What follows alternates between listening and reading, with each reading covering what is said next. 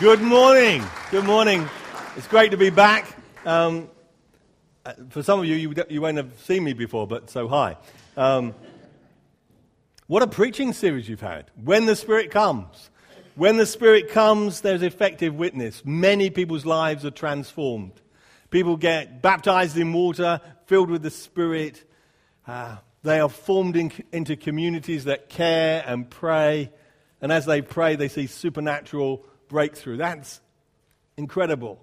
Today is the last one in the series, and when the Spirit comes, He brings increase. As He does that, the Spirit changes people's lives and builds these new sorts of communities, then others are attracted and come to know Jesus as Savior.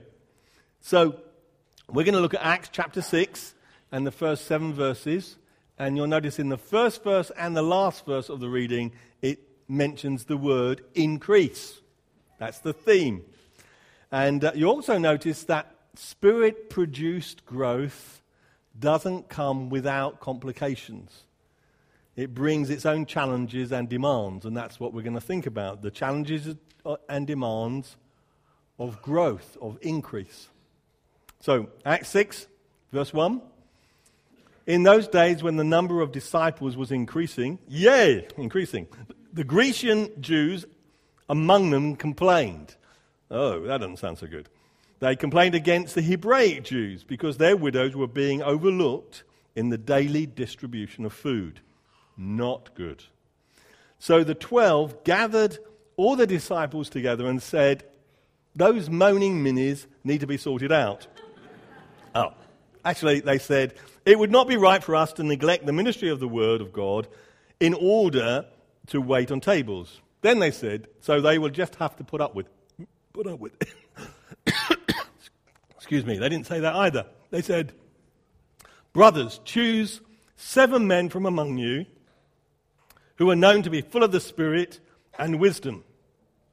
We will turn this responsibility over to them and will give our attention to prayer and the ministry of the Word. That's a better idea of how to handle the problem. This proposal pleased the whole group. They chose Stephen, a man full of faith and of the Holy Spirit, Philip, Prochorus, Nicanor, Timon, Parmenas, and Nicholas from Antioch, a convert of Judaism. They presented these men to the apostles who prayed for them and laid hands on them. So the word of God spread. The number of disciples in Jerusalem increased rapidly, and a large number of priests became obedient to the faith. So, 3 things right up front. The first thing is this thing about the Hebraic Jews and the Grecian Jews. That is, many Jews, in fact, there were more Jews living outside of Palestine than lived in Palestine in Jesus' day. And those living outside of Palestine grew up in a Greek-speaking culture. They're the Grecian Jews. But when they got to sort of retirement, they dreamed of being buried in Palestine, in the land of their fathers. So many of them would come back, or for the first time, to Palestine. But because, men work harder, they die earlier. So there were lots of... because men are weaker, they die earlier. And so there were many widows, and in their society, like most ancient societies, they're not a welfare state. Families look after you.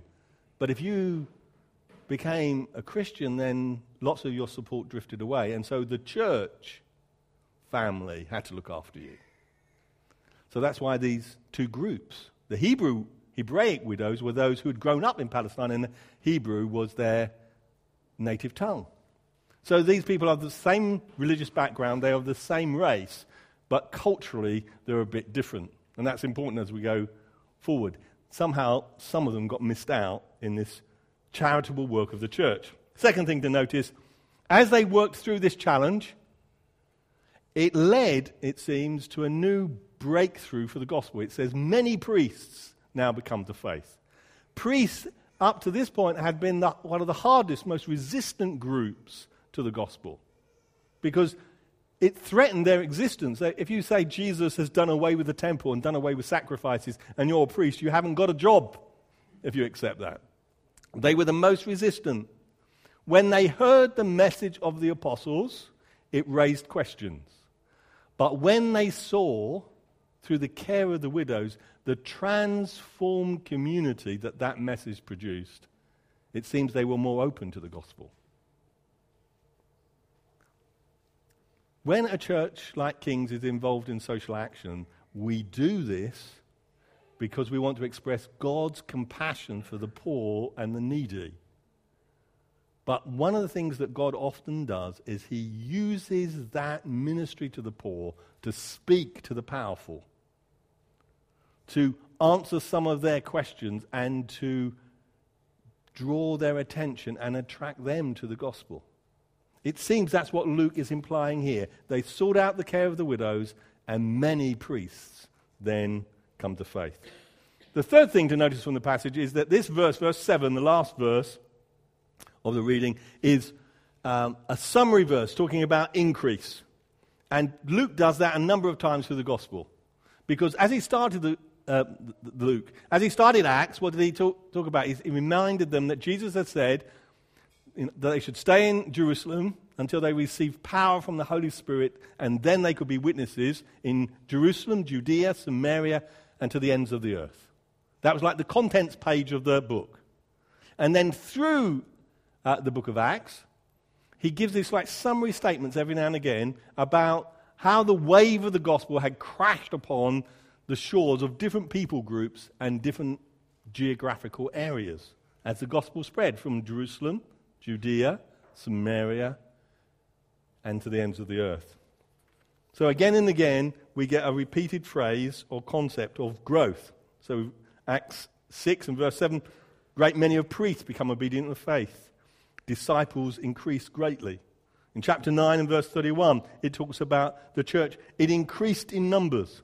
Chapter 12, 24, but the word of God continued to advance and gain adherents. Chapter 16 and verse 5, so the churches were strengthened in the faith and grew in numbers daily. Again and again and again, Luke stops every now and again and says, look, the church is increasing. Empowered by the Holy Spirit, the church increased in numbers. But if you want a quiet life, if you want church experience always to be comfortable, you don't want growth really. And you certainly don't want rapid growth, and you don't want large growth, because growth means change, and change is challenging. And some of you can nod sagely, and you know all about that. You could remember a day when there were only 200 people on a Sunday coming to King's, and there was only one meeting. It seemed like we all worked hard back then, but it seems like quite comfortable now. Some of you can remember, even before that time, there wasn't an auditorium here. There was another building. I think it was a hall of some sort. The rumors have it that I heard that it was a bit cold and damp and not the best place to meet in. But some weekday mornings, a few would gather and they would pray this prayer. Lord, this year, let there be one baptism this year. Can you give us a baptism? We haven't seen a baptism. Can we have a baptism this year? How we've grown. But that growth has not come without huge changes and challenges and demands. But I want to put that in perspective because you think if you've been here a long time, you think you've seen a lot of change, seen a lot of growth. The church in Jerusalem grew in one day from 120 to 3,000. And then continued to grow rapidly. So in chapter 2 it says, and the Lord added to their number daily those who are being saved. In Acts 4 it says, but many who heard the message believed, and the number grew to 5,000 men. That's a community of at least 10,000, probably nearing 15,000 or more. Kings, you're a bit of a small church, but you have potential, okay? You have potential. This message is not so you all take a sigh of relief and say, well, we have grown and that's great. It's to say that what you've seen is only the beginning of what God wants to do through you. But to be used by God in a bigger way you'll have to cope again with the challenge of change and the demands it brings. And this passage speaks to some of those. So the challenge of growth. Growth doesn't bring problems in itself, but it exacerbates issues already existing. So in this Jerusalem church, you had the differences between the Grecian widows and their community and the Hebrew widows. And that somehow the Greek-speaking ones were missing out. We're not clear why, but we all do know that different cultures communicate differently. So how many of you are a bit fed up with white Brits because they never say what they really think? Have you ever found that? They sort of might raise an eyebrow at something and think, oh, that means they're really seriously disturbed. Or they might say, I quite like that, when they're ecstatically happy about something. Because white Brits tend to do it that way. That's the way they communicate. I'm quite a master at that. I'm always dancing in worship, but only on the inside. My biggest experience of this sort of difference in the way cultures communicate was teaching Russian pastors in Moscow. There were about 90. We're going through the book of Romans. Gets to the Q&A time, and it's all being done through an interpreter. So one of the pastors gets up here, and it didn't feel like a question. It felt like verbal abuse. He's pointing his finger, he's shouting. Oh, I thought he was shouting. But before I could get the interpretation, another pastor over here gets up and starts pointing at this pastor, and the volume increases, and I think someone's going to take someone outside and they're going to sort this out.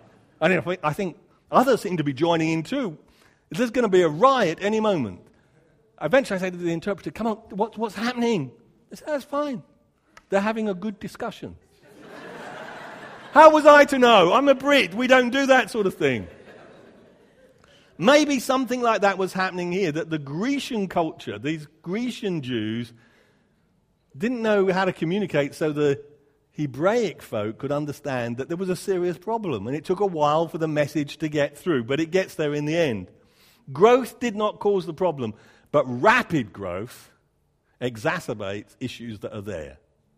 If Kings is going to grow rapidly, there is no way of avoiding issues like this. The question is, can you resolve them? Can you work through them? Can there be enough grace in the place to allow growth to continue? No growth is the easy option, really. Years ago, when I was one of the pastors here, the building had just been extended. I think that year the church grew in attendance by about 20%. So we were very encouraged by that. But even by that stage, realized that the auditorium was too small, and we were thinking about going to 2 meetings. A big step. 2 meetings. And a friend of the church, a man called Steve Nicholson, who's a wise, spirit-filled, prophetic sort of leader with much experience in church growth, was sharing with the leaders. And we were telling him all that was happening. We were very encouraged by the growth in numbers. And we said, we've got plans. He said, because you're under pressure, aren't you? We said, yeah, we've got plans. In January, and he's with us about May, in January going to 2 meetings. He just sort of shook his head. He said, Steve, do you think that's not a good idea? He shook his head. Do you think we should do it a bit earlier? We said, yeah. But why should we do it earlier? He said, you've got pressure points, haven't you? I said, what do you mean? He said, well, from what you said that lots of things indicate this, but just one. How often in the last 6 months have you had to close creche on a Sunday morning because you didn't have enough volunteers? Oh, he said, well, it happens a few times, and folk understand it's not the best, we want to sort it, but he said, yeah, your folk know that. People who are fully members of Kings, they would understand that, and some of them are going to volunteer, and you're going to sort it out in time. He said, but a person who comes with their baby first day to Kings, goes to the creche door, and there's a note saying, creche is not operating today, they feel there's not a space for me here. There's too many people here already. And I'm not sure they really care about babies, because otherwise they would have sorted this. So we said, so we'll lose that person. We probably lost a person. No, you haven't lost the person. You've lost the 10 people that person might bring. And I thought you cared about lost people. Well, he didn't say that, but that was thought that went through our head. So January's not right. How about November? No, November didn't seem to be a good answer. So we said to him, we've got to get 100 new serving positions fulfilled to do this. You're not asking us to do this in the first day of September, are you? He said, no, you can wait to the second Sunday in September. And as you know, the senior pastor goes away for quite a bit of the summer. We don't see him. So he's not helping. The rest of the team had to pull that off.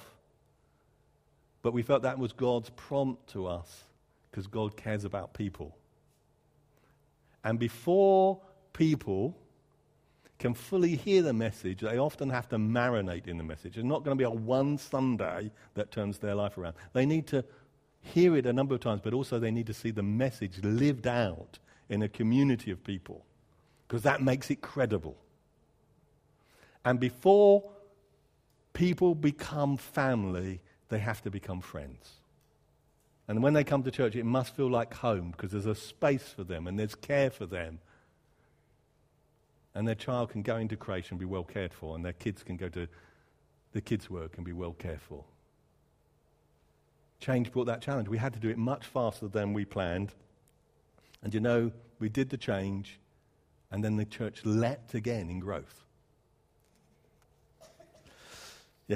Steve said this. He said, the growth that you're experiencing is a gift from God. It's a gift from God. It's not, you don't deserve it, you haven't earned it, it is God's blessing. It's a wave of His Spirit. And there are two things you can do with a wave of His Spirit. You can learn to ride it, or you can miss it. You can learn to ride it, or you can miss it. Many churches miss it, because learning to ride is difficult. It involves change. Most people need to become friends before they become family. Before they become friends, they need to feel that it's a place like home for them. Not being open to change is a way of quenching the Spirit, of grieving the Spirit, of opting out of God's mission. We don't want to be those sort of people, do we? So what are some of the challenges? Well, let me just list a couple from the passage. One, you have to learn to be responsive and not reactive. Responsive and not reactive.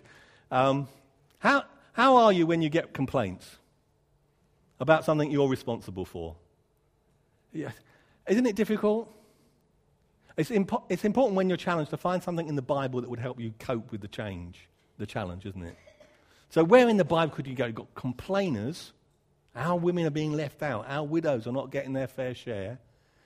Well, you could go to Moses in the wilderness, couldn't you? Because there were people that moaned in the wilderness.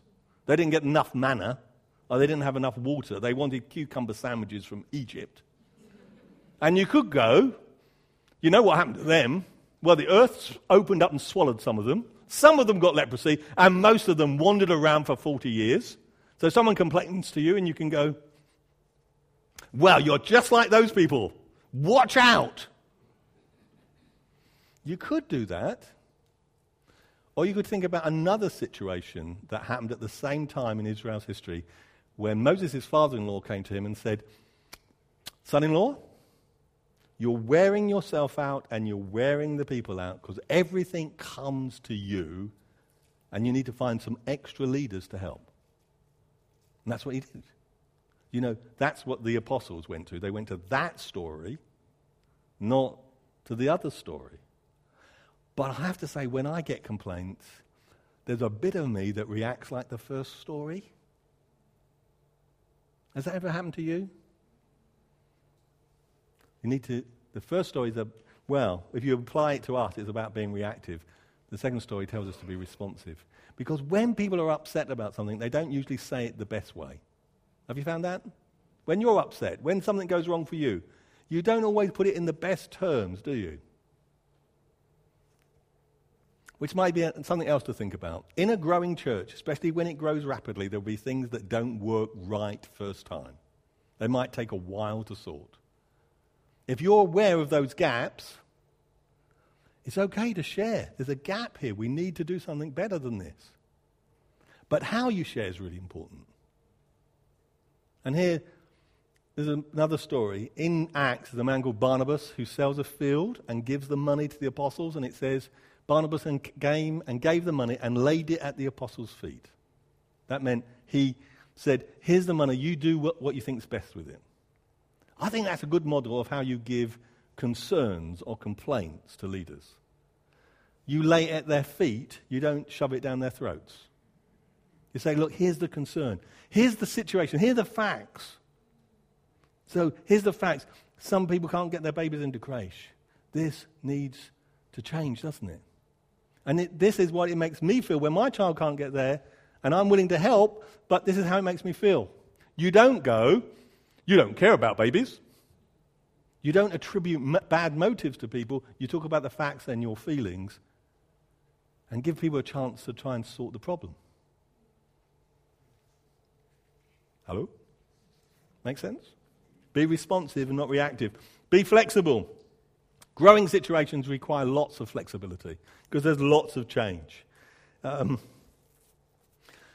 a church where I was the only pastor in a little Baptist church, we had a situation where we didn't have many visitors. But one day there was a new visitor, and they came early like visitors often do, and they sat in Marge's row. And when Marge came, the whole church was aware of the drama that was about to unfold. As she walked down the aisle and would have liked to have reenacted a modern version of Goldilocks and the Three Bears. You know, who is sitting in my chair? Actually, as far as I remember it, she didn't say those words, but she and her friends sat in the row behind, and her friends helped her with her discomfort and distress and grief about not being able to sit in her pew. She shared and they comforted with great passion and quite a lot of volume. So the visitor was quite aware that he had tripped over this really grievous thing that he had done. Marge found it difficult to be flexible. We can laugh when it's somebody else, can't we? But growth requires all of us to be flexible, to change things, to sort things out. The leaders here had to give away responsibility, which always sounds like a good idea until you have to give away things that you're involved in that you like, the things that give you positive feedback. But sometimes you have to do that. Sometimes if you're a group leader and you're needed and got the gifts to sort of oversee groups, you have to give up some of the personal contact you have with some people to go and do that. It's like that's costly. If you're a senior leader in the church and the church grows like kings, you can feel very distant from most people. It's much easier when it's smaller. When the church started, there were 120 people. They needed a new apostle. And they went, it needs to be someone who's knew Jesus during his earthly ministry and saw him resurrected. And they went, 120. There's two possibilities. They knew all of them. It's easy to know 120 people. It's difficult to know 1,200, 1,500 people. And so you have to give away. They had a new process. The apostles didn't appoint these people in terms of they found them. They went to the people and said, we need some people. We need 7 of them, okay? And this will be filled with the Spirit and full of wisdom. Go find them. And somehow, other people found them and brought these people to the apostles to confirm. It was a new way. They hadn't done it that way before. It was a new way of appointing leaders. It was putting in new processes, new people, giving up responsibilities. If you're going to be effective and grow, you have to do things like that. And one of the biggest challenges is for leaders who get to their capacity and things change. So in the Bible, in the Old Testament, it talks about leaders who are leaders over thousands, and leaders over hundreds, and leaders over 10. If you're someone with the gift of leading tens but not hundreds, as the church grows, it feels like you're moving from the center to the edge. If you're a leader who is a leader of hundreds but not of thousands, as it gets to thousands, you can feel like you're moving to the edge. It is not that you are unimportant. It means that you are very gifted in that size of group. And we all have our capacity. But it is a painful thing when the situation changes and your place in the team changes. But if you want the team to win, if you want the team to be effective, sometimes you have to do that. In the group of people I'm training at the moment, some of them are church planters. And some people are brilliant at church planting, but they're not good at growing a church from more than 100. And really what they need to do is when it gets to 100, go and plant another church. That's what the wise and the best of them do. But you can get stuck thinking, well, I grow this church to 100. I mean, I don't want to start all over again. Because I don't want to do that. I want to be in the church of 500. It might be that your gift, your critical contribution to the growing kingdom of God is to go and start again. You have to be flexible. We all have to be flexible. If the church at King's is going to grow, continue to grow, things will change. And they will change for you. The challenge and demand of growth is flexibility. And you have to get your priorities right, and that's the next thing. The apostles could have said, problem with the widows needs to be sorted, and we'll give all our attention, we'll sort that. But then they would have to give up their focus on prayer and the ministry of the word. Wisely they knew, although it was important to sort out that problem, it wasn't important for them to do it, it was important for someone to do it. And their priority was prayer and the ministry of the word. It's critical in a changing situation to keep your priorities right, and it's difficult when things change. So how about your own personal walk with God, your own spiritual disciplines? How do you do that? Some people get up early. Some people do it just before they go to sleep. Some people do it walking in the countryside. Some people do it on the train, listening to downloads and singing quietly under their breath. But we all can find a pattern that works for us for a season. And then things change. You know, you might be a young married couple and you've got no kids, and you know, every day you pray together and you read the Bible together and you have lots of time together, and then babies come and it's like, oh, that doesn't work anymore. The trouble with the change, the challenge of the change, is to work out a new way of making the word and prayer a priority in your life. Because what's true of the apostles is true of an individual. For the church, your leaders have to have a priority on prayer and the word, and work out how that fits. But in every individual life, prayer and the word needs to be up front and central. Otherwise, you can have a large organization and call it a church, but it will be spiritually ineffective. You could be, as an individual, serving on every rota there is and have very little spiritual impact and very little joy in the Lord, because prayer and the word are not critical to you. That's why I'm delighted that Andrew Wilson's coming to be your teaching pastor. I think you've survived very well without a teaching pastor for 2 years. I don't quite know how you did that. But Andrew's job is not just to be the person of the word. His job is to inspire, encourage, equip all of you to keep the ministry of the word up front and central. Otherwise, you will be an empty shell. It might be a large empty shell, but it will not be filled with the glory of God, because prayer and the word has to be central. And then there's another point here just about delegation. These people had to delegate away, didn't they? The apostles needed to delegate to people. Just a couple of things here. They delegated to these 7 that were found. They were known by the people, and they were godly. They were spirit-filled, and they were full of wisdom. They were gifted for the task. You need wisdom if you're going to distribute these funds and these resources to the widows, to decide how much to give to who. That you need wisdom. When you are appointing someone to a task, they need to be godly, they need to be gifted for the task. Sometimes under the pressure of change and growth, people go and they appoint gifted people, but not godly people. That is disaster. But you can do it the other way around. You appoint godly people who are not gifted for that task, and that's ineffectual. As leaders are appointed, pray that they be godly and stay godly. And pray that the people with the right gifts get put in the right slots, because that's what needs to happen. Finally, I know it happens to me sometimes when people talk about increase, when they talk about numbers, you can get the feeling, well, it's all about numbers. It's just about numbers. But numbers are people, and people matter to God. God is concerned with numbers. He not only knows the number of people alive on planet Earth today, he knows the number of the hairs on their head. He knows numbers. And when he gave his first command, he said, be fruitful and multiply. That's about numbers. When he gave a promise to Abraham, he said, your descendants will grow in number till they are like the stars in the sky and the sand on the seashore. That's big numbers. When he gives us a vision of heaven, it talks about countless numbers from every tribe, nation, and tongue. God is concerned about numbers because numbers are people. You have not locked eyes with someone that is not important to God. You haven't stood in the queue next to someone that God doesn't care about.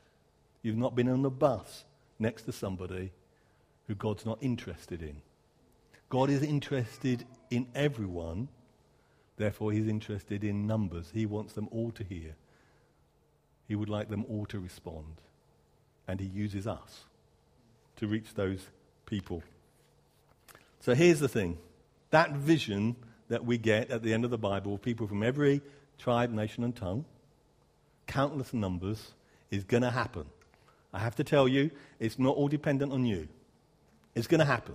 God's going to make it happen. The only choice is, are we going to be a participant or are we going to be spectators? Is God going to do it without us or with us? He wants to do it with us because there's no greater thrill than working with God in his great mission into the world. But you can choose just to be a participant or a spectator. And many Christians stand and applaud what God is doing but are not involved in what God is doing. And today is a call for you to renew your pledge that you will play your part, whatever it means, however flexible you have to be, however willing to change you have to be. You want to be part of this great adventure with God. Let me remind you of the vision that's given in Revelation. And John said, then I looked and I heard the voice of many angels, numbering thousands upon thousands, and 10,000 times 10,000. They encircled the throne and the living creatures and the elders.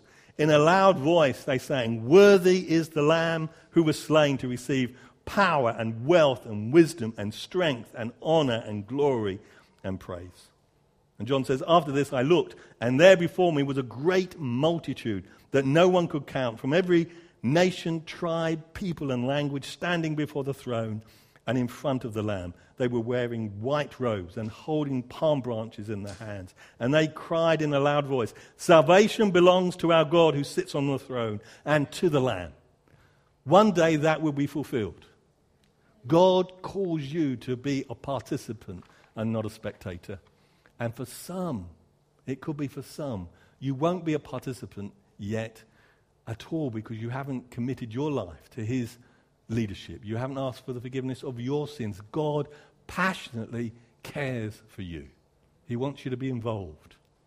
He wants you part of the family. He wants you to be in heaven.